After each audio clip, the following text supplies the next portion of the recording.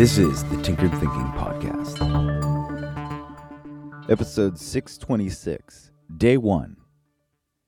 People seem to be of different minds when it comes to New Year's. Many see it as a time of reflection in order to reorient and redirect. Others rant about how the calendar is a fiction. Others love to point out that gyms will be packed for a couple of weeks and then they will empty out again for the rest of the year. Those with serious dedication to their habits and the practice of their values often scoff about this phenomenon, and for good reason. Every day is a new chance, a new opportunity to change direction. Why wait for one specific day of the year to give something a good shot? Tinkered Thinking, which is 626 episodes strong, started on a random Monday in April of 2018. And this fact is so superficial that I actually had to look it up. But one underlying fact that seems to fly under the radar with regards to all of these considerations about the new year is the fact that people actually get some free time that is casually devoted by culture to reflection and planning for a better future. Compare that fact, that one day, to something Bill Gates does. He takes off whole weeks in order to just think. How many other people have this sort of luxury? For those working your 9-to-5 hustle, these virtually never happen since vacation time is often allocated to busy vacations to stave off the feeling that life is somehow being wasted.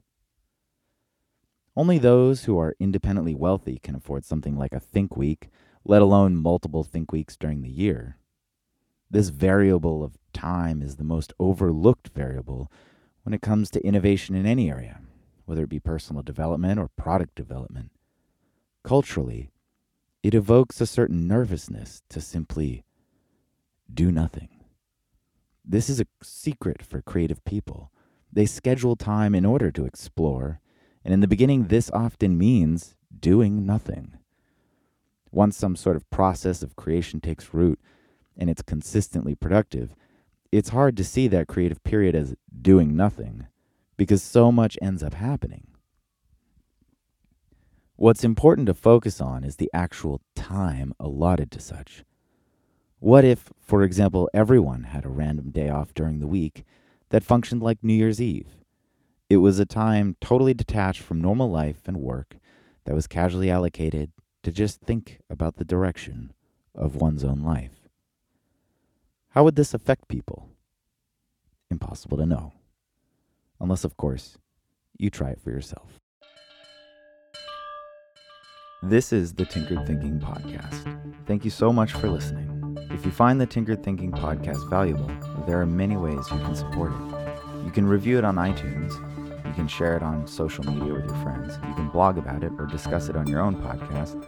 Or you can support it directly.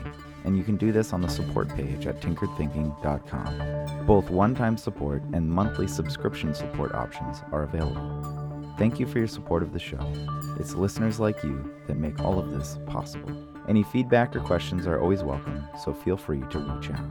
And until tomorrow, remember to be careful about the context.